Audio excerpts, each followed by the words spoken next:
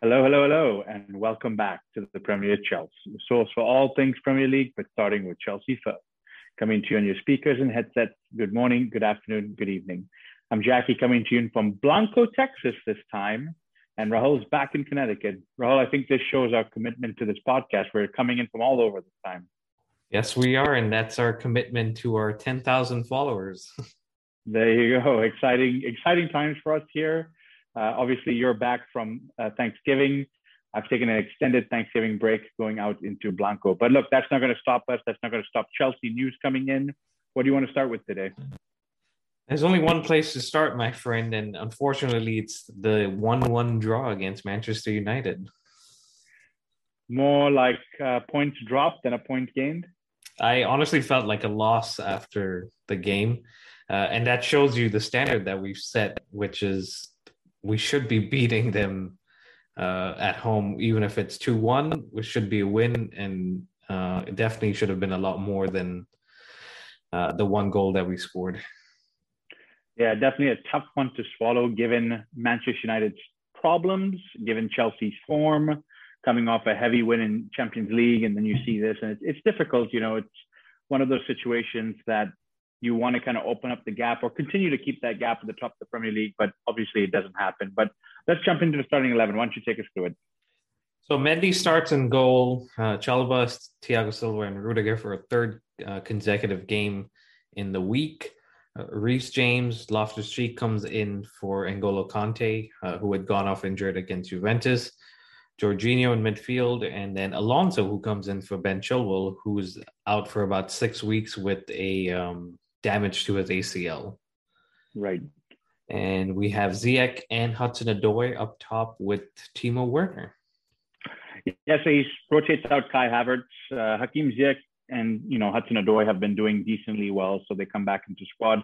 No surprise really with Alonso. I know you had talked about maybe Azpilicueta playing at left wing back, or maybe even James, or maybe Pulisic or Callum Hudson-Odoi. Yeah. But he goes with Alonso, tried and trusted, a great wing back in itself, and so not too surprising on the starting 11. Maybe Trevor Chalobah, talk about him for a second. I don't think we had picked him to start another game. We hadn't, but it was almost a decision that Chalobah had forced, in the sense that he had performed so well against Leicester, against Juventus. It would have been a bit harsh for Tuchel to drop him. And Chalobah continues to perform and keep out a legend and club captain, Azpilicueta. Yeah, it's high praise to the young man. And look, Azpilicueta, I pick him any day. I think he's one of our best defenders. But you start looking at 32, and I know I'm shooting myself in the foot here because the man next to him, Thiago Silva, is looking at 37 or going towards 38. But look, that's not the point, right? You look towards the future, and I think Chalobah is trying to build something for himself here and kind of show he can hold on to that position as the team goes on for the season. Yeah, and I mean, I think Tuchel almost predicted that Manchester United were going to play with definitely one in terms of Rashford as the pacey forward.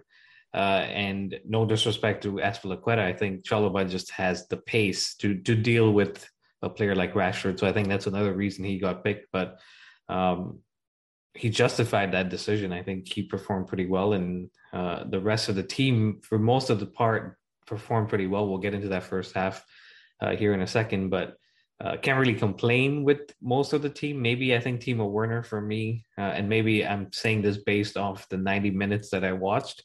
But coming off an injury, I know he scored midweek against Juventus. I think he could have started from the bench in this game, and we could have maybe gone with maybe a Havertz or a Pulisic like we have in the last couple of games. Yeah, with Kai Havertz, Rahul, I think it's one of those things where he's not really scoring too many goals in that position. He's not really creating too many assists in that position. And so it's almost Tuchel saying, let me go back to a traditional quote unquote striker in Timo Werner and see what he can do. Yes, on the 90 minutes, I think it's tough to decide why he went down that position and watch the game. But look, he is a striker, be it a second striker or whatever you want to call it, or more natural to that position. So giving him an opportunity is not a bad thing. Another one to talk about, maybe Ruben Loftus-Cheek. I think he was brilliant in the last couple of games. And N'Golo Kante being out, it's kind of nice to see Ruben just slide in there and do a really good job.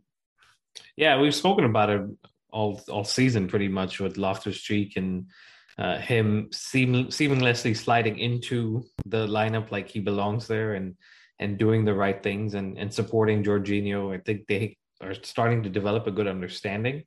And that'll be crucial because we continue to have issues with Conte and Kovacic, and we're going into a pretty busy period. So I think those two will be starting for the foreseeable future.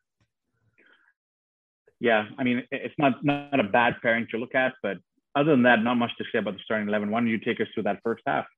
Yeah, so I mean, it was all Chelsea. We started off pretty well. Hudson-Odoi has an opportunity in the first couple, maybe 3 minutes in where he is running onto goal from that left wing and tries to bend it around De Gea. There was another option in Timo Werner, but if you watch that whole move again, I think Werner drifts a little too far away from him, or it doesn't go towards the goal. He goes a little too right, and that allows Wan-Bissaka to come in, and I think that forces Hudson-Odoi and to take that shot. Now, the other argument is Hudson-Odoi doesn't even look up to see if Werner is doing anything. So it's a little bit of Hudson-Odoi maybe felt like he wanted to start off and grab the headlines. And in that situation, if Timo maybe a little more vocal and made the right run, could have given us a different result, which was an early goal. And I think if we get an early goal, this game is completely different than how it turns out. Yeah, it's one of those where, looking back on it, yes, you want Hudson-Odoi to either put in the net or find Timo who could put in the net, and then definitely early goal changes the game. But then I look at Hudson-Odoi and I think 2021, playing very well week in, week out. I think these are things that come with learning the game. And now, look, I know that at a young age, you've got to be, quote unquote, the finished product. But I think just a few more games, a little more hand around the head from Tuchel saying, do this or do that. And you can actually see him developing into something better. So it's not one that I want to dwell on too much, because I think you're going to talk about how much chances, how much possession, how many corners we had in the rest of the game. I mean, we dominated that first half. I put up a thing on our Instagram and I said, didn't realize we were playing Burnley again, because United were defensively just putting everyone behind the ball, blocking the goal. And to our credit, even with the number of players that were defending for United, we were still finding opportunities or working the ball in a position where we could score. Unfortunately, you don't get any goals for you have to put that ball in the net, and we weren't doing that. Rudiger hits the bar. We have about 71% possession in that first half, and I know we like to play with the ball and we like to hold on to the ball, but to do that against a United side, it's pretty credit worthy. It's interesting because you look at that much possession and you talked about creating chances or almost scoring. And you start looking, and Burnley's a good example, because I think I texted you that saying this almost feels like Burnley, because we need to find a way to finish, which is early on or when your chances happen, because we're getting towards the end of games and then we're struggling or we're panicking or we're worried. And then we say, you know what, 0-0, 1-1 is not such a bad result. But you start looking at the possession, you start looking at the shots, you start looking at the corners, and you go, is 1-1 good enough? And look, we're top of the table still. We're playing really, really good football, beautiful football, attractive to the eye, which is what Chelsea fans and maybe even our owner for years have been asking for. But how do you take it that step for then be clinical? I think the word is to be clinical and just put those chances away when they come to you. And I think that's where we missed, not every game, because of course we just came off the 4-0 dismantling of Juventus, as we've said. But you talk about Man United now, and you talk about Burnley, and you talk about a couple of other games this season where it's like, we're there, just finally put the ball in the net, and it just doesn't seem to happen. It doesn't, and that's been a theme for us, you could say. Like you said, we've had some good wins this season, 7-0, 4-0, 3-0. But in the games where we haven't scored enough, it's been a theme that we haven't been clinical enough. In fact, you could say in the games that we have scored 3, 4, it could have been 5, it could have been 6, it could have been 7. Sure. And so that's been a theme, not just this season, not just last season under Tuchel or Lampard or the season before. It just seems like we've been missing that piece or that attacking kind of connection that gets us these goals and gets us two ahead in the first half, where it becomes a whole different ball game. We tend to hang on, and I say hang on because it turns into, oh, we couldn't finish off. We've now got to come back and try to do this again. We tend to do that pretty much every game. If it's not 1-0 or 2-0, it's 0-0, and then we're saying now the other team's going to grow back into it, and that's exactly what happened. Right. Yeah, it's interesting you mentioned even the games are winning 4-0 or 5-0. You talk about Juventus where it's 4-0. I remember actually having a conversation with my dad, and I was like, wasn't Chelsea amazing against Juventus 4-0? And he goes, honestly, it could have been 6 or 7. And then you notice he's a neutral fan. He's a Man United fan. And they watch the game and they go, yeah, I mean, it was a good performance. It's against a big team like Juventus, but why didn't you kill them 6 or 7? Not saying that's what should have happened in the Juventus game, just using that as a perspective of other fans are looking at Chelsea and saying, yeah, you're great. Yeah, you're good. How do you take it to another level and really kill off teams? And again, back to Manchester United, like you've already said it, you've said it best. It pains me to say, but it did feel a little bit like a loss. It did. And United's setup was for this to be Chelsea dominate the ball up until the final third of their box, and then they deal with it with the clearance or with the block. And if you watch that game closely or watch the replay, and in certain moments, even though they played a back four with Bailly and Lindelof as the two center backs, Matic and McTominay were basically dropping into that back line and making it a back six, which was obviously nullifying the threat of Reece James and Alonso, who tend to come narrower. And credit to them, that was their plan, and they got what they came for, almost got more than that. But I think it comes down to us, and it comes down to Tuchel, that other teams are going to do the same thing. Burnley kind of did the same thing. Man City did the same thing earlier this year. United have now done it. Other teams are going to do it. And in the Premier League, this is going to happen again, where teams will defend and go up on the other end and get a goal. But let's move on to the second half, and we can come back to some of these points that we're bringing up. So second half starts again. We've kind of started on the same tune where we're dominating, corners coming our way, and I think we ended this game with about 15 corners. So from corners alone, we should have been winning this game. And from one such corner, we have everyone up, which in itself is a question of why isn't there more than one person in the back? But everyone's up. We're trying to score. United get the ball. They clear it high up into the air, into the Stamford Bridge lights that have been spoken about, and it lands towards Jorginho around the halfway point, and he tries to control it instead of just head it back, and he miscontrols it, and you could see Sancho and Rashford are waiting for that moment, because Sancho pounces on that loose ball, and he's gone. He's one-on-one and does a little dance and shimmy and puts it, and it's 1-0 in the 50th minute, and you're looking around and saying, we were dominating this game. You talked about the lights at Stamford Bridge. Obviously, you can see my lighting here. For those on YouTube, isn't that great? But Rahul, your lighting is almost like it's in your eyes. I mean, there was a joke that Tuchel made about that, right?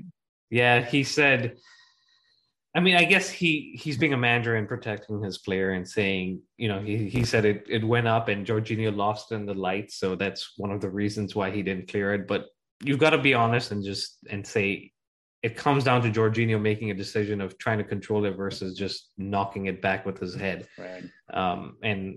This happened to us before with Conte against Arsenal, where he tries to control it, he slips, and Martinelli is now one-on-one. And the question is, why haven't we learned from it?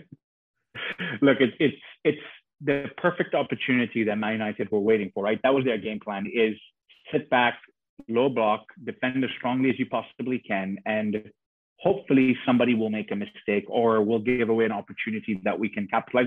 And they did that. They did a good job of waiting. They did have counterattacks through that first half and second half where they took the opportunities, unlike Chelsea, who had those 15 corners, who had those 71% of the ball and didn't take those opportunities. And so, yes, we can sit here and point blame at Jorginho as much as it's easy to get him to be the scapegoat. But if we're looking at two goals in the first half, one maybe in the second, 2 in the second. This one goal mistake doesn't mean anything at that point. We'll be talking about it as if there was lights in his eyes, but it doesn't mean anything at that point in the time. So it's one of those things where I think Man United deserved the goal and they worked hard for it. I don't know if they deserved it, but they did work hard. And having Sancho and Rashford allows you that ability to go from defending a corner to scoring a goal within seconds. And again, it comes down to what happened in the Burnley game, where we were leading in that game, but we conceded, and then we tend to panic a little bit because we tend to say, okay, now we're at home, we shouldn't be losing this game. And United start growing into the game, capitalizing on some of our decisions that we make out of panicking. And you can almost see kind of a switch in the trend that United seem to be a little more dominant and comfortable in backing themselves to go and get a second. They throw Ronaldo on. We haven't even spoken about him being benched. They throw him on, and then you're thinking, okay, they really think they're going to get a second here with him. But I think we rode that wave from United. We rode the panicking a little bit, and we kind of come back into it, go and get another corner. And from a corner, ironically or coincidentally, we get a penalty. Yeah. It's just good luck. It's amazing. Or you look at all the things that we had talked about with Anthony Taylor and VAR and Man United always getting the right decision, but we get lucky. And yes, when I look at it, it is a penalty. I think it's a soft penalty because I don't think it's something where we're trying to foul the player. It's two guys trying to make first contact to the ball, and luckily for us, Thiago Silva gets the first touch, and Aaron Wan-Bissaka just kind of nails him right after, and we get that penalty. And look, I think it is a penalty. I think it's one of those that it can go 50-50. I think if it happened in the Chelsea box and we got away with it, I'd be like, yeah, I'm fine with that because we were just trying to clear the ball.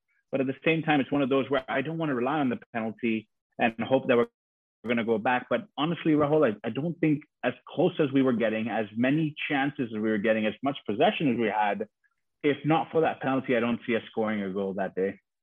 I have to agree with you. It almost seemed like we were knocking on the door and trying to kick it down and push it down, but it was shut tight. It was not going to open up, and this penalty kind of gave us an opportunity. And you got to give credit to Jorginho. He went from struggling and giving away a goal to scoring a penalty and bringing us back into it, and that's his character. And I guess that sums up his Chelsea career in a way, where he came in, was slandered, was called Sarri's son. And he wrote all of that and has come back and turned into one of our most important players, and scores this penalty. I think it was the 7th or 8th consecutive penalty he scored. So congratulations to him for that. And from that point on, you can see, okay, now Chelsea are kind of coming back into the driver's seat.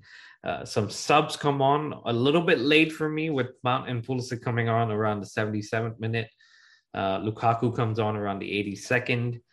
And we're continuing to push. We have an opportunity with Lukaku. We have an opportunity with Pulisic, with Mount. They're all making an improvement. But the biggest opportunity falls to Tony Rudiger right at the end, and he skies it. I want to talk about a few more topics, but I'm going to address the Tony Rudiger one first. I think I stopped breathing for half a second. My heart skipped a beat for half a second, because you look at that, you look at the position and you say, it's a goal all day long. Yes, Tony Rudiger is not a striker. He's not necessarily in those positions, but he's a top class footballer, and you can bury that one in the net with no stress or anything. And I think that's one of the situations he came out on Instagram afterwards and said, I should have scored that one.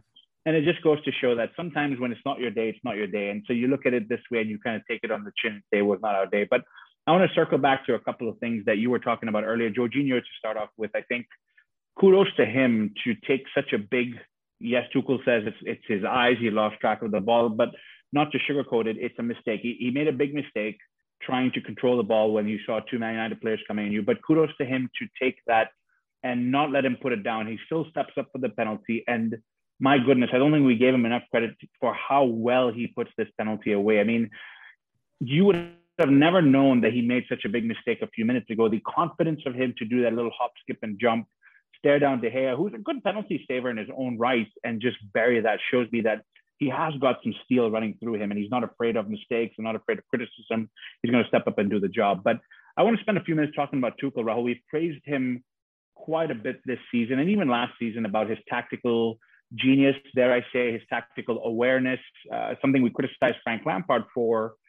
And we're looking at the game at 1-0 down, and I'm waiting for a change, and I'm screaming. I said, give me Chris. I want to see Christian Pulisic. Give me Mason Mount. Give me Lukaku. I want to see a change, not because, with no disrespect to anybody playing, they were playing well. They just weren't finding the key to unlock the Man United defense. And sometimes you've got to try a different key. You've got to bring a different player on that can unlock the defense. And I was screaming for Christian Pulisic because I know he's got multiple keys in his pocket sometimes to unlock tight defenses. But it just took too long to come on, in my opinion. I have to agree with you. And this seems to be, I don't want to call it a team because it's only happened a couple of times, but it happened in the Burnley game where we ended up drawing 1-1. It's happened again in this game where we ended up drawing 1-1, and we're all waiting for a change. And it's come a little bit too late where you're not giving these guys who you're bringing on enough time, enough maybe just an opportunity to make an impact. Now you could say it only takes a second to score a goal. But when you're drawing 1-1 and you're at home, the crowd's on you, you're kind of expected to win. United have been battered by Watford most recently, Liverpool, Man City. And so as league leaders, the crowd's expecting you to do something similar. And you throw on Christian Pulisic and Mason Mount around the 77th minute, who Mount's been in and out. We've spoken about this. Pulisic's coming back into his own. It's a different situation than when you're away to Leicester and you throw Pulisic on 2-0 up. There's no pressure really on him to score. In this game, you're almost saying, go save us or go win us this game. And they can do it, but it just wasn't enough time. And then Lukaku, every time Werner missed an opportunity or did something that wasn't helpful for the team, the camera panned to Lukaku, and Lukaku was just sitting there on the bench looking over. And it's like the cameraman knew it too. He's like, I want you to put this man on so that we can see him and maybe he scores one of those opportunities. But I can't be too critical with Tuchel because he's one of the reasons we're in the position we are on the table. But hopefully he's taking these games as an opportunity to say, maybe I don't wait till the 77th minute. Maybe I do it 10 minutes prior and give my guys enough time to win this. Yeah, and I mean, I hate to dwell on that fact because you've summarized it really, really well, and that Tuchel has brought us to where he is today. But there were a couple of moments where, Pulisic and Hakim Ziyech combined beautifully to unlock that defense and allow Pulisic to bring a beautiful cross, or Mount, who has not been playing so well, like you mentioned, would come in deep and receive the ball, which we were missing in that first half, and almost say, hey, it's really tight up here. Let me come deeper, collect it, and run at people.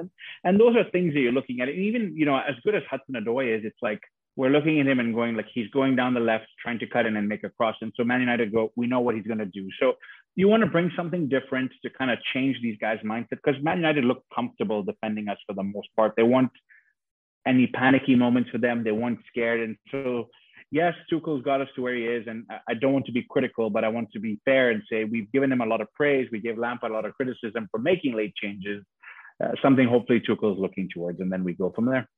I agree. The only last thing, I guess, from this game was for how many players United had put in the box. And even when Lukaku came on, there was always someone just on him. I was hoping and wanted to see maybe someone running off of Lukaku or kind of being the second striker, where United now have to focus on two people as well as everyone else that's driving into the box. And that's something I miss seeing, because that may have opened up an opportunity for a Lukaku, who 8-9 minutes that he got seemed kind of ineffective because he was just crowded by United. But that was the theme of the day. United crowded the box, put in late tackles, put in late challenges. De Gea saved a few chances, and they go away with the 1-1 draw. Honestly, for them, a great point away from home. For us, dropping points, still top of the table, but Man City have now closed the gap because they did beat West Ham earlier in the day. Yeah, and Liverpool as well are on a good run as well. So it's one of those things, Rahul. I think we, dust off the boots, take it back, learn from some of the mistakes that have happened, and then try and be more clinical as we move forward. I agree. So before we move on to some of the other topics we want to discuss here, just some questions coming up from this game, and I guess from the season, maybe towards the end of last season. One player that we've kind of touched on in this episode is Timo Werner. He starts, he has some opportunities. One of the ones, notably, where he kind of uses the outside of his boot to curl it in, it doesn't go in. Is Timo's time up at Chelsea? And I know certain fans want him to be sold. For you, and I'll give you my opinion too. For you, is this kind of heading towards a situation where he moves on in the summer? It's a very tough question to answer because I think Timo Werner, the interviews I've watched of him, not necessarily in terms of football, but him as a person seems like a genuinely good guy. I've even watched videos this morning where he and Mason Mount are playing around on training, and he fits in very well into the team as far as morale goes and things like that. But the Timo Werner we saw at Leipzig is not the same Timo Werner we're seeing at Chelsea. I mean, he did start his career off very well under Frank Lampard. He scored quite a few goals. I think it was 12 or 13 goals in the first half of that first season, but then he kind of tapered off. And it seems to be a trend, Rahul, for Chelsea with certain types of strikers that are pacey, faster, a little bit smaller in stature, not necessarily like a Drogba-esque or a Diego Costa-esque physical player. And so I sit back and I wonder, you look at the likes of Alvaro Morata, you cut his time short, and then you look at the likes of Timo Werner now, that has cut his time short. And in between, we've had loans of those pacey players in the likes of Alexander Pato or Higuain that haven't always panned out. And so I wonder, what is it that we are doing different towards this personality or this structure of striker, where we're always going to go look for a focal point or a big physical guy? And you look at it for Drogba for years, who managed and dominated that front line as a physical focal point. And then we could never really replace him. And then we went and got Diego Costa, who was physical and dominated that one point. And now we jump into the Lukaku front. So I don't want to say his time is up at Chelsea, but I want to say that we need to ask some big questions of our coaching staff and of our team of how we play. Why can't we get the best of Timo Werner as of when he started this season or 2 seasons ago now? And he was doing very well. What's breaking this man's confidence? So I, for one, I like him. I hope he's not gone in the summer and we can unlock the key for Timo Werner. Yeah, I agree with you. I don't want to say that's it, let's sell him, because there is a player there. Like you said, at Leipzig, he was top goal scorer in the Bundesliga. There was a reason we purchased him. And there was a reason Liverpool were in the market for him too. So there's definitely a good player there. Obviously, in the last 18 months since he's been here, things haven't worked out for him. But hopefully with players coming back, at least the players that may be first choice, he gets to just get fit, get some time off the bench, get a couple of goals and build his confidence, and then come in and be one of the guys that's pushing and saying, boss, I need you to play me instead of Lukaku or whoever. And he's still young. I think we could still see a better Timo Werner in the next couple of seasons. So I wouldn't sell him just yet. But, as is the case with Chelsea, if they find a better deal or someone that seems to fit the system better for Tuchel, we could make that switch. Another player that I wanted to talk about is Hakim Ziyech. He came in again around the same time as Timo Werner from Ajax and did pretty well under Frank Lampard. Under Tuchel, he's played mainly off the bench, started the last few games here this season. Are we ever going to see the heights that he hit at Ajax for Chelsea? Or again, is this a player that we may move on in the summer? Yeah, with Hakim Ziyech, at least this is my personal opinion, I think it's a little bit different mold. And by that, I mean, it's more of a luxury player. I don't see him working as hard, for example, as Timo Werner.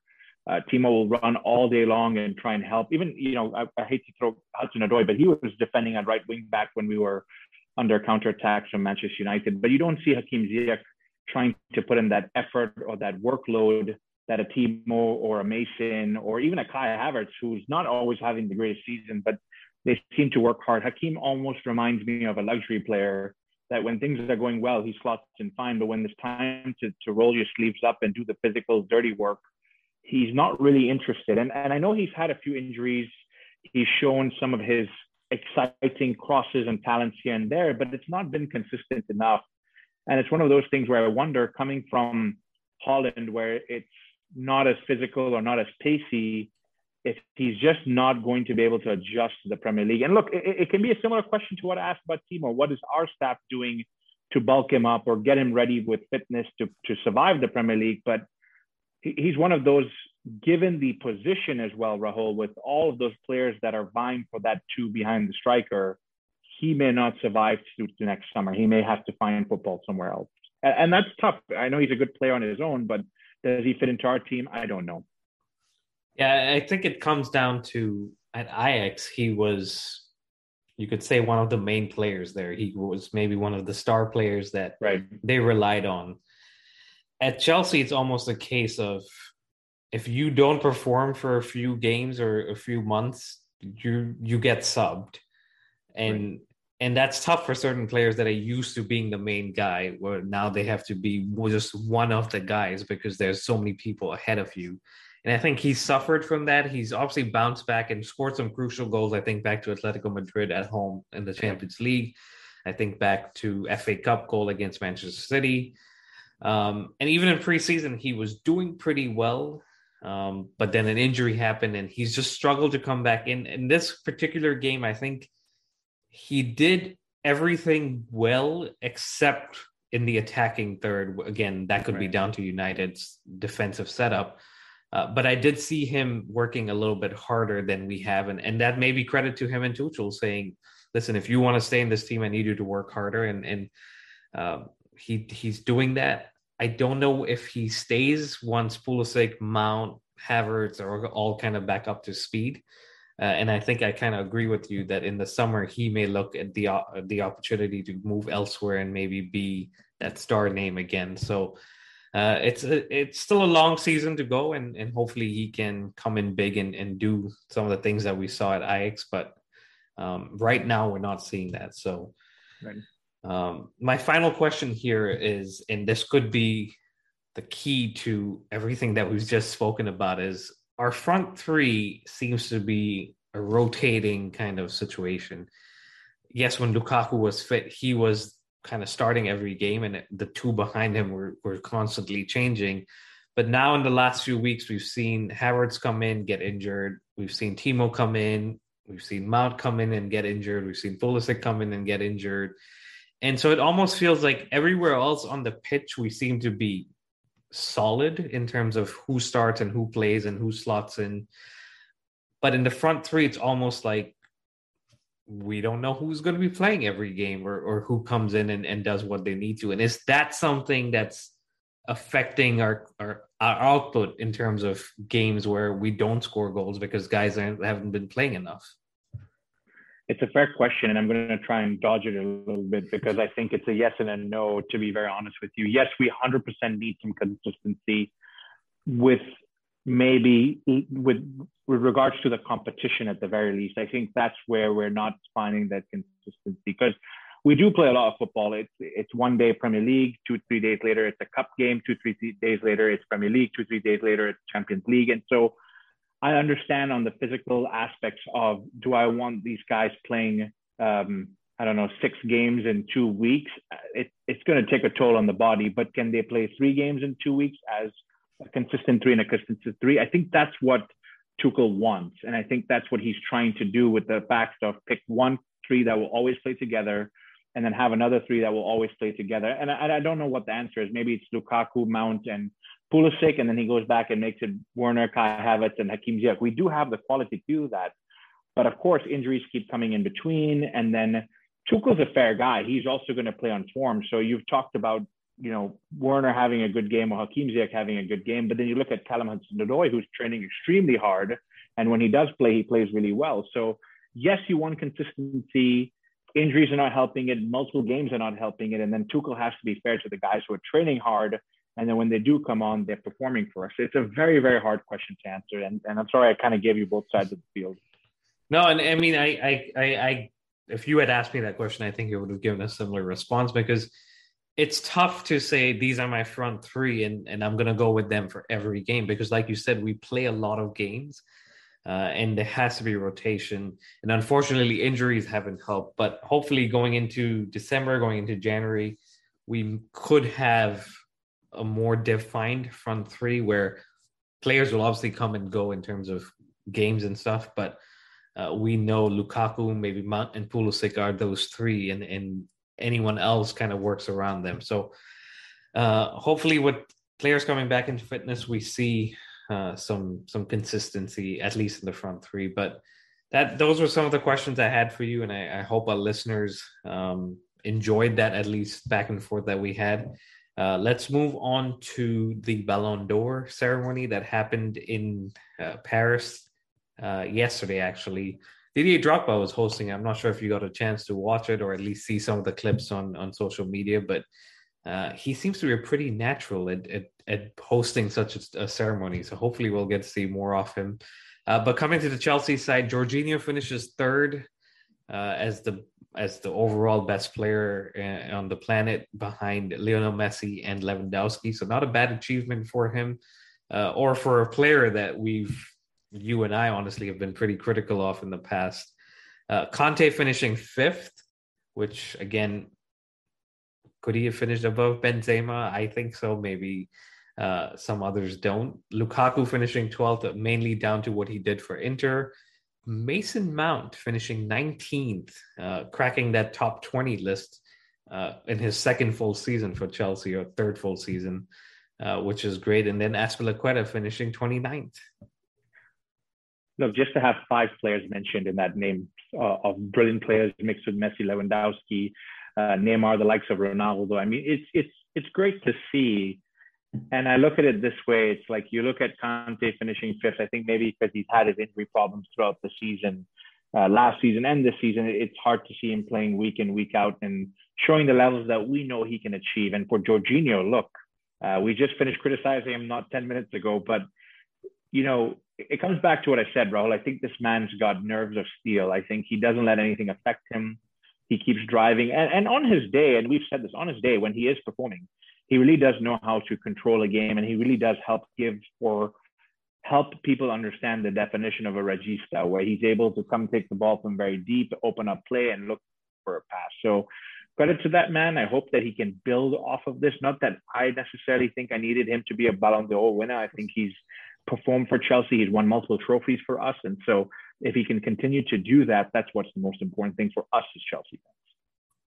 Yeah, and he becomes the first player since Frank Lampard in 2005 to crack that top three. Frank Lampard finished second, obviously, in 2005. So when Jorginho signed in 2017, I believe, 18, I beg your pardon, I don't think anyone would have said this man's going to go break this record that Lampard's holding on to. So congratulations to him. He's proven, at least in this past year, that he deserves to be there.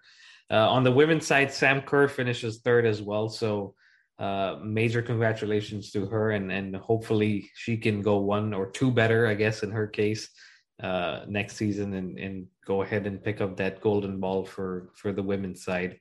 There's a topic or a lot of discussion amongst Chelsea fans where Edouard Mendy doesn't pick up the best goalkeeper of the year, finishes second behind Donnarumma. And that boggles my mind a little bit because Mendy was flawless in the Champions League. And for how good Donnarumma was in the Euros, I think Mendy, maybe I'm biased, is clear in terms of winning that trophy.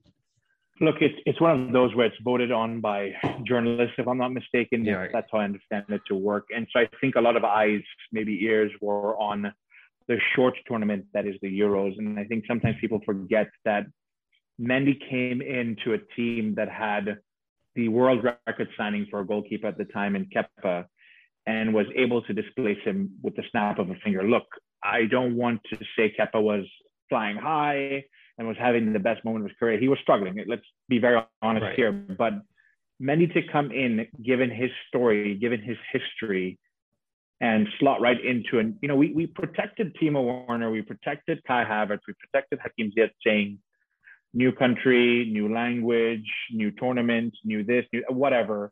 And so give them time. But we never gave Mendy any excuses. He came in with the same stipulations, Rahul, new country, new tournament, new whatever you want to call it. And from day one that the ball touched his gloves, he has been incredible and impeccable. And yes, we struggled with defensive issues under Lampard, but then Tuchel comes in and people go, yeah, he switched to a back three. Yeah, he's put two defensive midfielders in there. But the amount of saves that we have seen Mendy make, even recently, just goes to show you that he is a top quality goalkeeper. Now, if somebody's not seeing that and voting on one tournament, and of course the Euros is a massive tournament, so no disrespect to what Donnarumma has achieved. And yes, I can be biased, but it doesn't make sense how Mendy's second compared to Donnarumma on the case of a whole year. I agree, and I think that leaves a sour taste in our at least Chelsea fans' mouth in terms of these awards seem to be more of a popularity contest than actually given on performances. And that brings me to Messi taking home his 7th Ballon d'Or. Again, look, Messi in the past years has been phenomenal. We've called him not from this planet. But for him to win this award over Lewandowski, who's basically scored like a goal a game or maybe 2 goals a game in this year, seems a little crazy. And it basically is like, well, Messi won the South American tournament and he scored a bunch of goals. So he's got to do it because he did it for Argentina finally. Yeah, look, I'm not a Messi hater. I don't want to make it sound like that, but I don't think he deserves to have this Ballon d'Or. And deserve is not my place to claim or make. But on me watching football as a humble fan here and understanding how football works, yeah, you can win a trophy, but it doesn't really mean that that's the only thing that makes you a Ballon d'Or winner. It's back to the same thing as Mendy. Watch it over the entire year, watch over what you perform, what you achieve. And then you look at Lewandowski and you say, okay, great, he's done it over his club competition, but he missed it with his country. And I pause for a second, and I love to give respect to everybody, but you look at the players that Messi played alongside in Argentina versus what Lewandowski has to do with Poland. He carries the Poland team. His stats for the international team are incredible. And so they need to take that into consideration. Look, at the end of the day, it's people voting.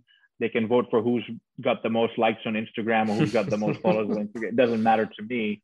It's disappointing to see because I know some of these players take it very seriously and they work their whole careers to try and win something this prestigious, and it doesn't happen. But for Lewandowski, if he ever listens, look, man, if you ever wanted to join Chelsea, I'll happily take you in our starting lineup and you can do what we need to do.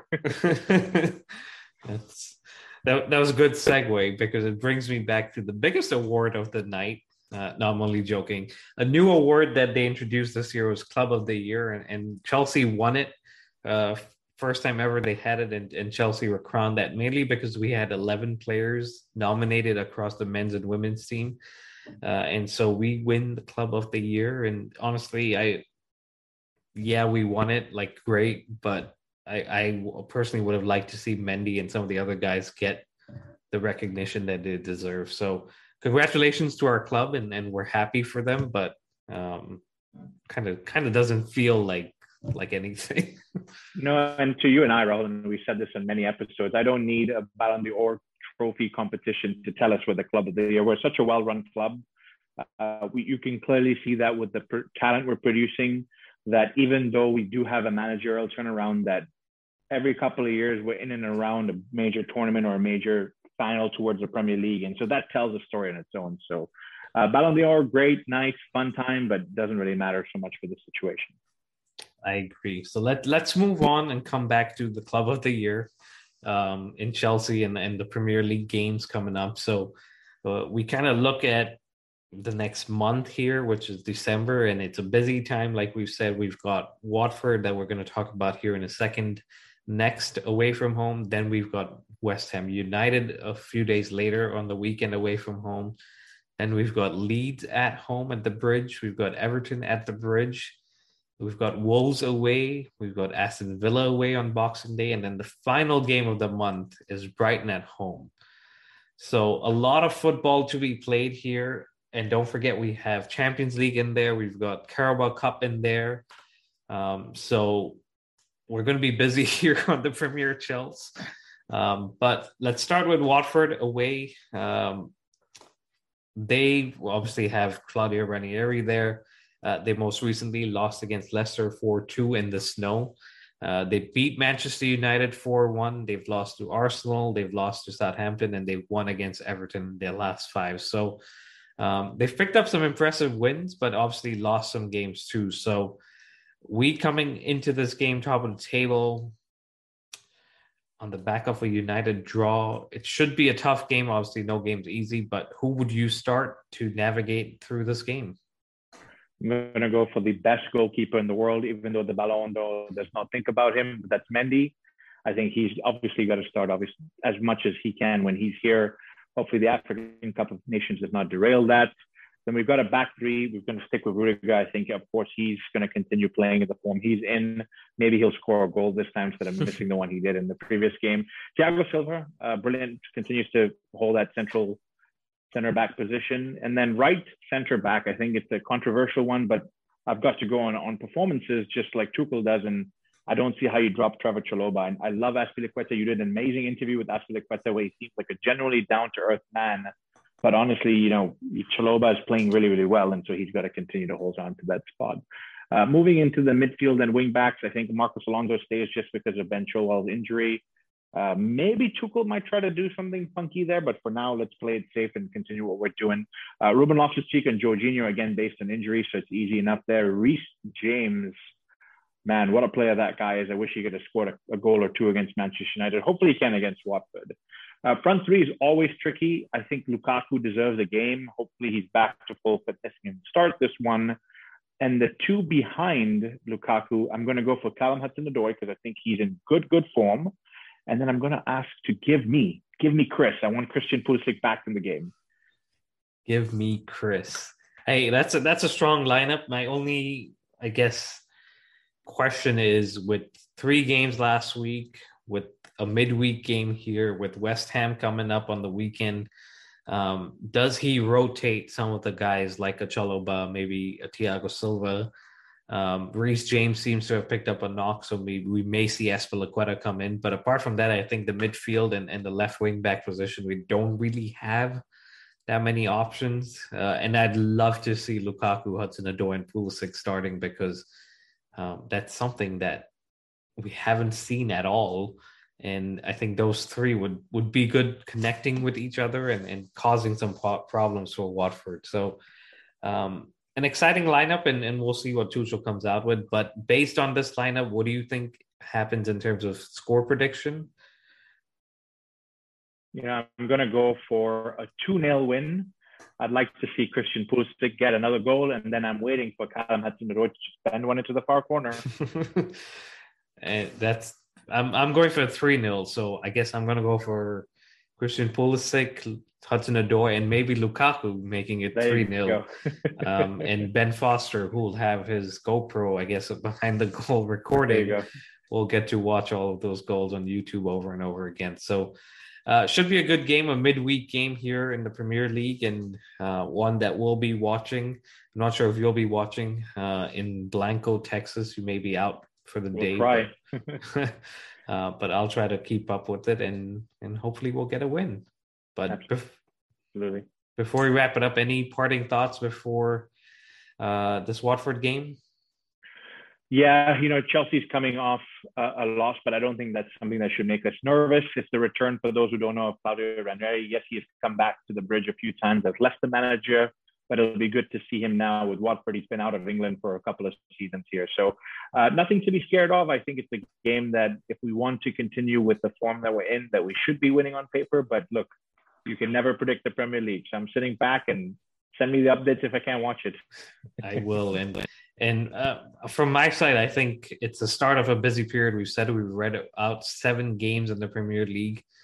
So hopefully we can start off on the right foot and continue on the right foot, because this time around last year was when things started falling apart. So December is a crucial month, and hopefully we can start it off on the right foot. But that wraps it up, guys. Thank you very much for listening. Please continue to subscribe, like, and follow us. It's at the Premier Chels on Apple, Spotify, Google Podcasts, and Instagram. And on Twitter, it's at Premier Chels. And as always, please send us your feedback, and we will be back later this week with a new episode. But until then, stay safe and up the Chels.